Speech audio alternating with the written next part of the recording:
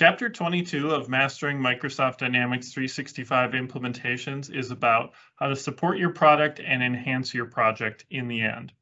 So here we talk about that transition from hypercare to support. How do you make sure you've got a good process in place so when your team members do have issues with the software that they can submit tickets, that it can get responded to quickly? How do you escalate that to your project team, to back to the implementation partner, and potentially even to Microsoft? So building that hierarchy of escalation process. And then how can you take advantage of future releases to be able to enhance or bring more value to your enterprise? You spent all this money and time and energy building this great platform.